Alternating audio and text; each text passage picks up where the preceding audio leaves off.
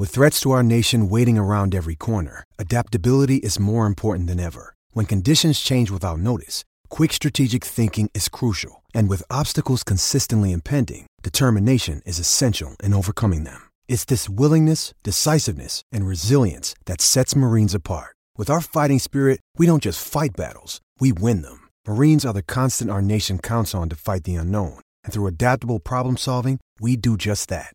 Learn more at marines.com. Another day is here, and you're ready for it. What to wear? Check. Breakfast, lunch, and dinner? Check. Planning for what's next and how to save for it? That's where Bank of America can help. For your financial to-dos, Bank of America has experts ready to help get you closer to your goals. Get started at one of our local financial centers or 24/7 in our mobile banking app. Find a location near you at bankofamerica.com/talktous. What would you like the power to do? Mobile banking requires downloading the app and is only available for select devices. Message and data rates may apply. Bank of America N.A., member FDIC.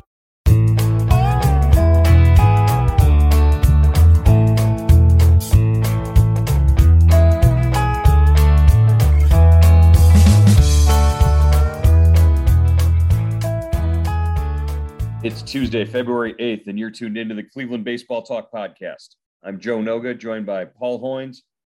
Hoynesy, yesterday, the Guardians released their start times for the regular season schedule, as well as a few new ticketing plans and promos, and their promotional dates, including all the giveaways and everything that's they plan to have going on at Progressive Field starting on March 31st. The immediate response, I guess, from everyone is, boy, they must know something we don't, because right now the lockout is still going on. And here we are, a few days away from pitchers and catchers having to report, and there seems to be no progress in anything towards a labor agreement. Yeah, they're optimistic, to say the least, I guess, Joe. And, I guess they got to do it at some point, but with the lockout in the background, that just makes it really stick out. It just makes it, you wonder, what do they know? And hopefully they do know something, and this thing can get corrected and we can get the season started on time. Yeah, it seems more likely that they don't know something more. They just are sort of hoping for the best, and that kind of thing. The home opener, always a big day in Cleveland. The first pitch scheduled now for 4:10 p.m. In the first game there, March 31st, for that home opener. What do you think of 4:10 p.m. Start times for home openers? I guess a lot depends on the weather, but they usually try to start at around 3, right? Isn't it around 3 o'clock to start? Usually. So maybe they give more people time to get off of work and get to the ballpark. But March 31st, that's kind of iffy, it's weather-wise.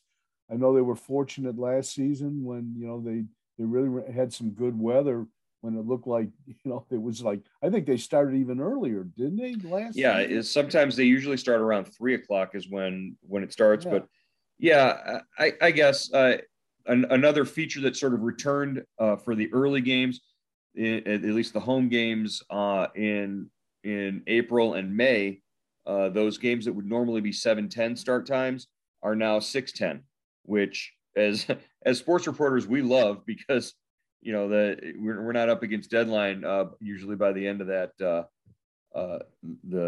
end of the game. But we've gotten a couple of notes about fans who don't necessarily like the 6:10 start times. Yeah, what did they? I think they did that. Mostly through April, didn't they? Those 6:10 starts. April and May are usually when they do it, and then when the weather starts getting nice and the kids are out of school, they go back to the 7:10 start times. Yeah, like you said, from a selfish point of view, Joe. I mean, I love 6:10 starts.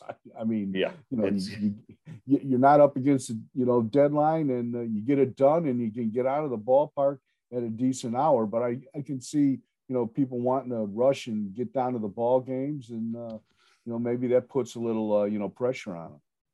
They announced that if you buy a partial or a season ticket plan now, or one of their flex voucher plans, the Guardians announced that you have access to purchase opening day tickets ahead of time before the public on sale, which is going to start on February 14th.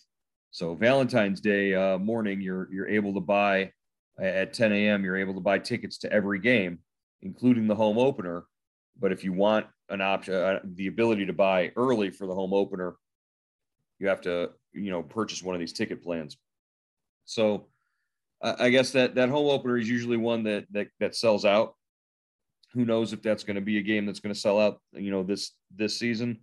But the chance to see the baseball in Cleveland played as the Guardians for the first time, maybe that's an option that people want to pursue.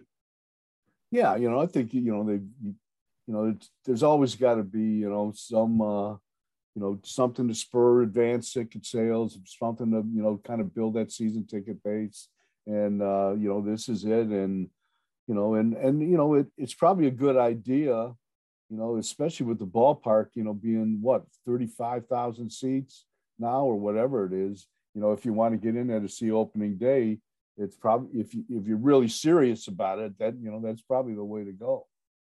Right. Another thing that sort of attracts the fans is the idea of promotions and giveaways. I know bobbleheads and jerseys are two of the headliners. And the funny thing the interesting thing right now about the Guardians promotional schedule that was published yesterday is that it features bobbleheads and jerseys, but none of the players who are featured on the jerseys or the bobbleheads have their names associated with those dates yet because of the situation with the lockout.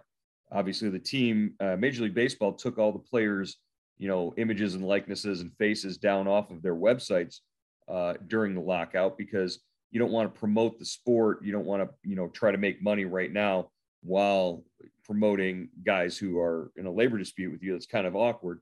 So that sort of bleeds over into this idea of, we don't know who the promotions are. So there are three bobblehead nights. We don't know who the players or, coaches or anybody who are going to be on the featured on the bobbleheads are. There are 3 jersey nights. One of those jerseys is going to be a Larry Doby throwback jersey, sort of like they did with the Tito throwback and the Jim Thome throwback a couple years ago. But there are going to be 2 other player jerseys, which will be Guardians jerseys, which is kind of neat. But we don't know who the players are on the jerseys. And I reached out to try and maybe get an idea of who some of the players might be featured on the bobbleheads and the jerseys. And I got no confirmation of anything, but I did sort of submit a list. And I said, hey, if this list covers everybody who's on that, could you give me a thumbs up or a thumbs down? And, sort of behind the scenes, I got the idea that, guys like Jose Ramirez and Shane Bieber and Franmil Reyes and Miles Straw and Tristan McKenzie and Aaron Savali would be guys who might be, sort of at the top of the order in terms of those bobbleheads and jerseys. And we're just left to guess right now who's going to be on what. Yeah, that's interesting. We should ask the subtext subscribers who do they think are going to be, the bobbleheads are going to be and the jerseys are going to be. Oh, don't worry. That post is coming. There's going to be a post just asking, who would you most like to see off of this list? I threw Emmanuel Clase out there because I figured you could make a hell of a bobblehead with Emmanuel Clase, throwing 100 miles an hour. But I don't think I got anything in a response to as far as the back end of the bullpen. I think starting pitching might be more heavily featured among the player giveaways this year. But there were some other giveaways. There's the special ticket promotions. They had a steel tumbler, like one of those Yeti tumblers that they're giving away, and a Charlie Brown bobblehead featuring, Guardians jersey or whatever. So again, a bunch of different unique, neat things. The one that I thought that was unique was a Guardians medical scrubs. They're giving away actual medical scrubs to medical professionals, featuring the Guardians logo and that kind of stuff. I guess that's a big deal for medical professionals. And After 2.5 years of the pandemic, they deserve all the giveaways they can get. So yeah, I hope that's not in any reference to what the injured list is going to look like. No, that would be bad. So, hey, moving on. I want to bring up the idea. I guess Sunday was the NFL Pro Bowl, and with the NBA All-Star Game, coming to town here shortly, actually a couple weeks away, where we'll have all the NBA attention focused on Northeast Ohio. Wanted to talk about All-Star games and just the differences between the three major All-Star games.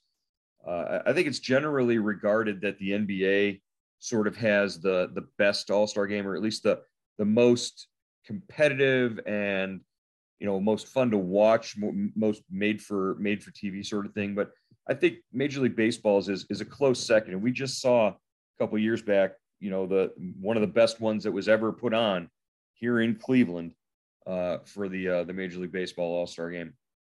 But and the Pro Bowl, I don't even want to talk about, because that's basically that's touch football, isn't it? Two-hand touch, and that's hard to watch, man. That was really that's what sort of sparked me to want to talk about this. But how can Major League Baseball make the All-Star game, make changes to or updates to the All-Star game to make it what the NBA has going on right now with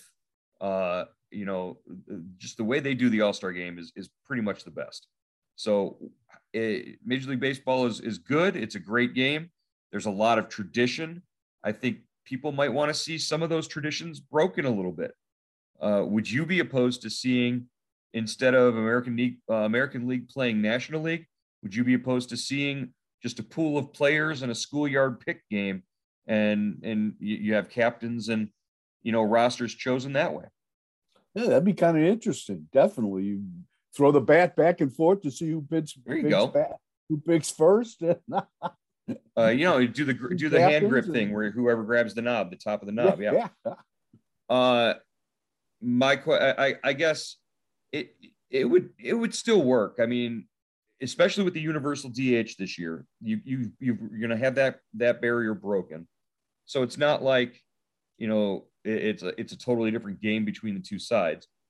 I think you could do something where you still vote for National League and American League starters. You just have a pool of players who, are selected by the participants and the coaches for a side, and then you play a game that way. And who knows, you might get a really great mix of players and have a competitive game that way. Yeah, or you could maybe use the futures game blueprint and have U.S. against the world, or you could do that. That would be really interesting. That would be interesting. That you might run the risk of limiting the number of spots that you have for each one, or maybe the American side would be pitching heavy and power hitting poor or something like that, because you got to think about stuff like that. The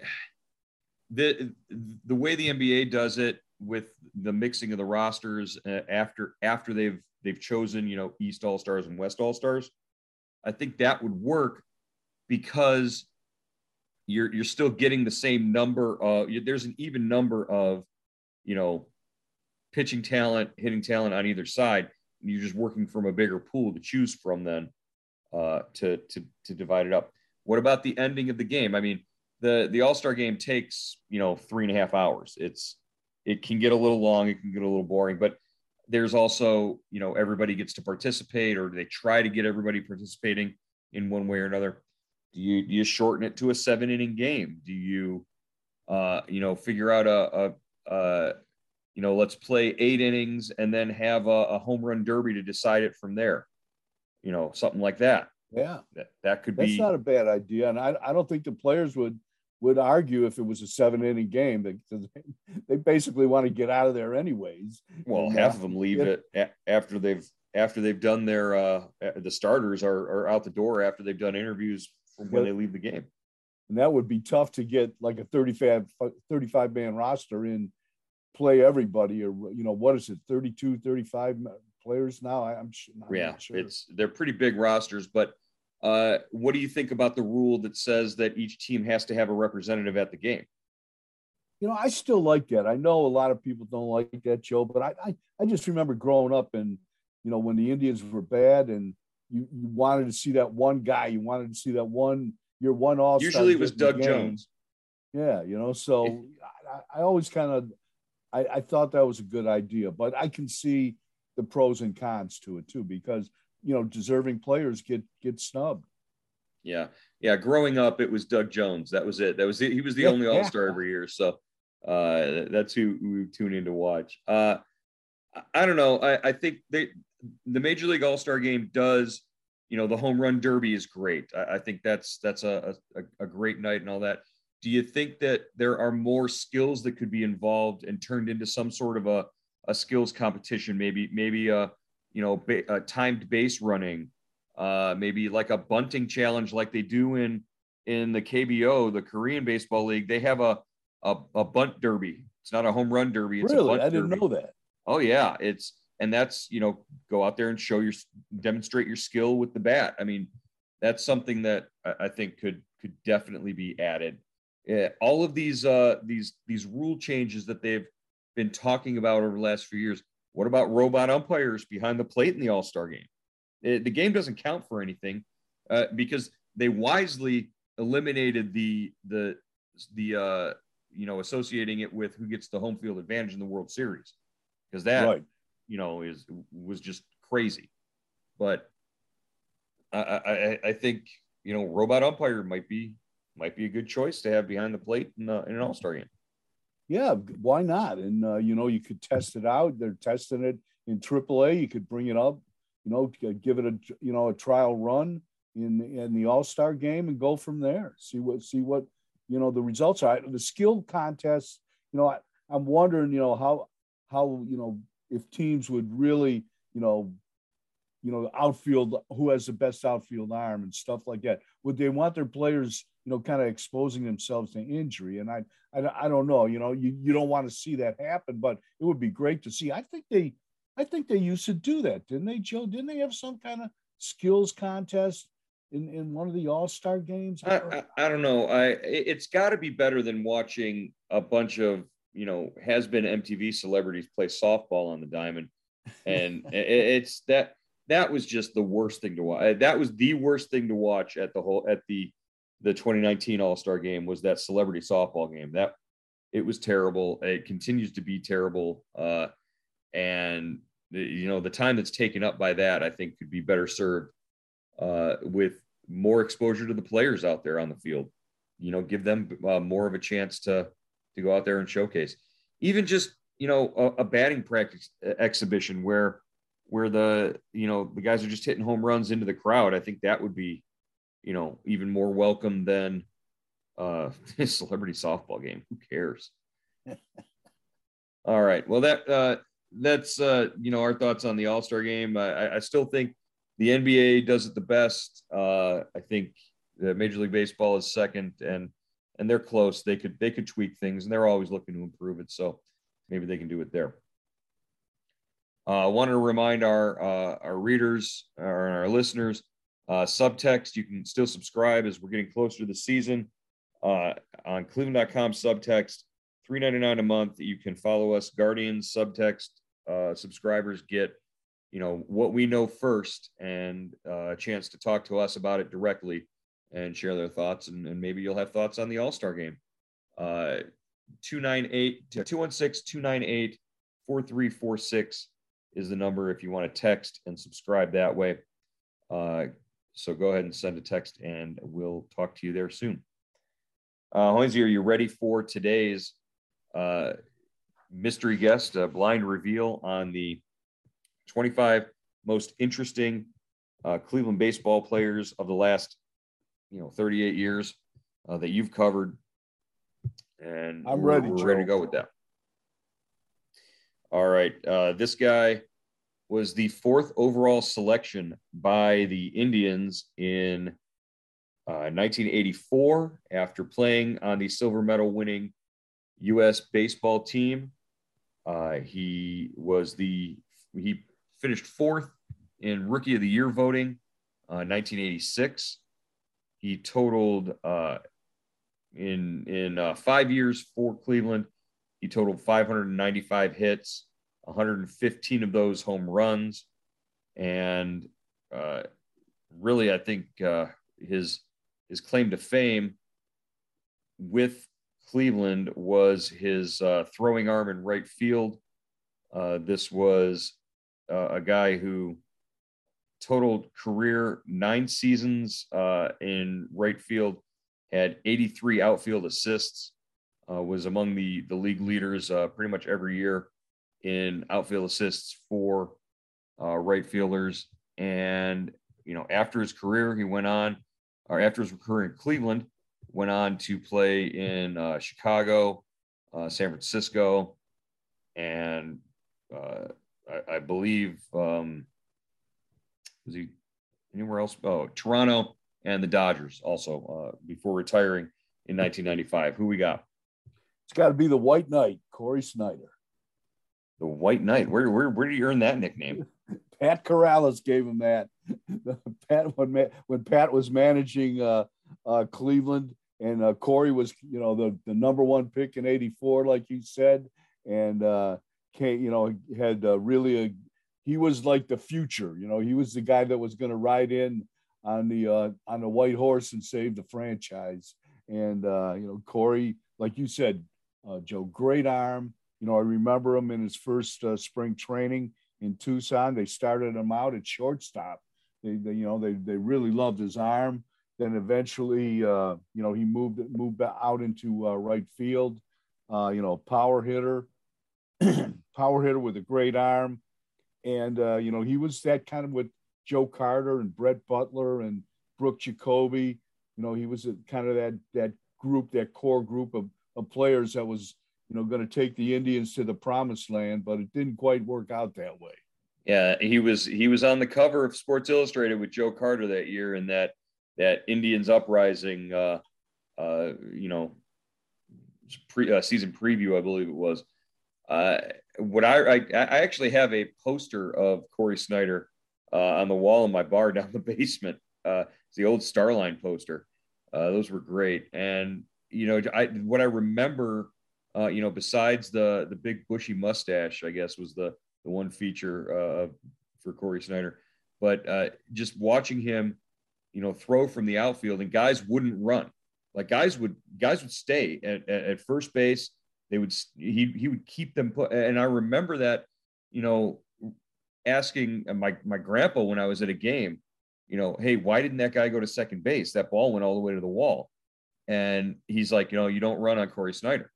So yeah. I thought that was, I thought that was interesting that you could tell, right away that this was a guy. And I'm talking 8, 9, 10 as I'm, learning about this. So it was interesting to see and to follow him. But just, I think what really stands out is how precipitous the fall was immediately. It was he got hurt one year and then just never recovered. He was never the same. Yeah, he was like a kind of an all or nothing, offensive player. And speaking of his arm, Joe, I remember there was a game against Baltimore at the old stadium. And you remember where the Indians bullpen was down the right field line. They were playing Baltimore and Cal Ripken was on third. And, it was a long sacrifice fly. I don't know who hit it, but Corey caught it in foul territory and on the fly, on a line, threw it home and almost got Ripken, who was, he wasn't like sprinting home. He thought it was easy. And I remember just kind of how shocked Ripken looked and how close Snyder made that play. But offensively, he was an all or nothing player. He had pure power hitter, had trouble with, the slider down and away. I remember his first couple spring trainings, his dad was there. His dad was his coach, basically.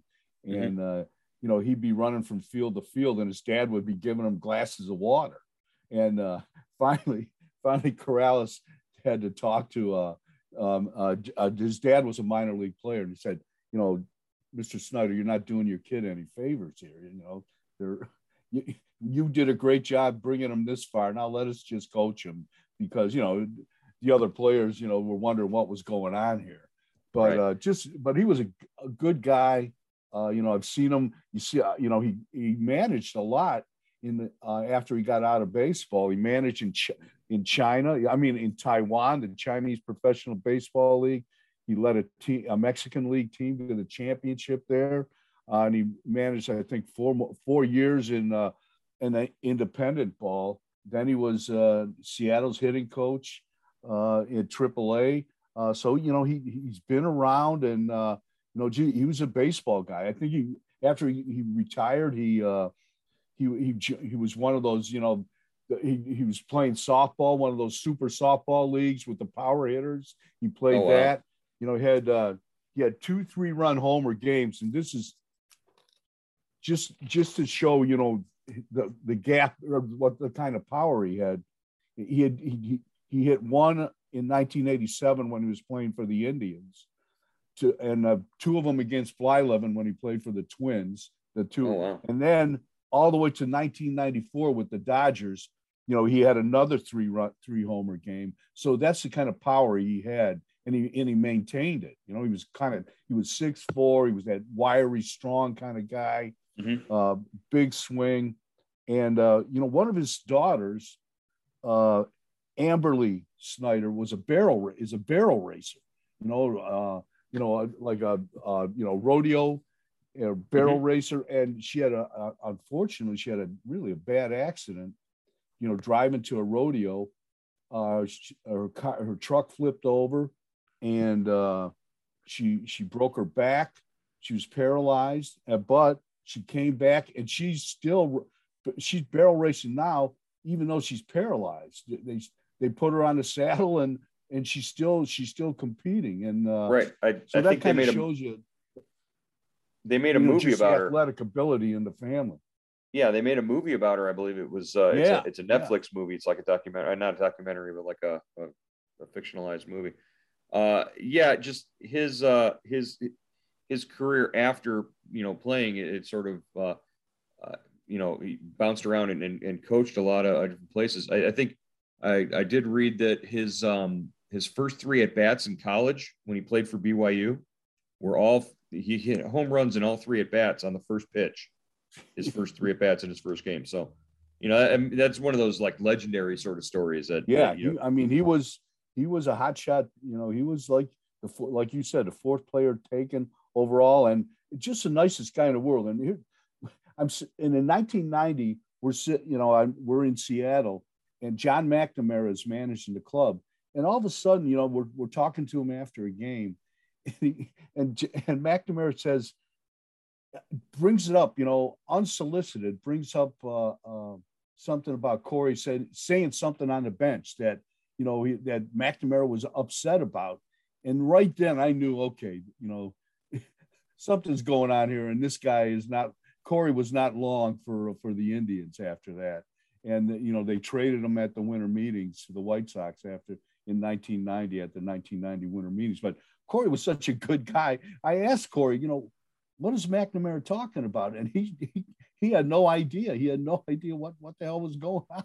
So wow. I think, it was clear that the writing was on the wall. That it was time for, the 2 were parting ways, I guess.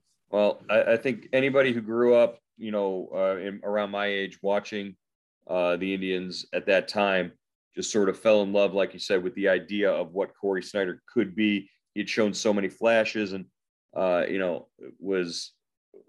every time he threw somebody out or hit a long home run, I think we all just sort of said, hey, this is a guy who's going to be a cornerstone for a long time. But then, the fall off was tremendous. Still, like you said, what was he like to be around? He was sort of a nice guy, and he just sort of, I think it was interesting. He's like his Mormon faith, I think, was a big part of him. He didn't drink alcohol, so he wasn't like one of those crazy guys in the clubhouse. Just sort of a nice guy. Yeah, he was really a good guy. I think, I just remember him sitting, he was one of those guys that would go like a power hitter that would go into slumps. And I remember talking to him once, and he goes, I know I'm better than this. I know I can hit, and he was, the baseball is such a tough game, and, he really wrestled with it at times. And, he just to try, and he just had that he had that swing where it just didn't look like, pitchers could get him out, down and away. And it was a hole that he could never close in that swing, to me, at least, just from watching. All right. That's going to wrap up our Tuesday podcast here on Cleveland.com. We'll be back Wednesday to talk about another Indians great from the last 38 years, and hopefully get some news on some labor negotiations here and get moving forward. Hoynesy, we'll talk to you then. All right, Joe.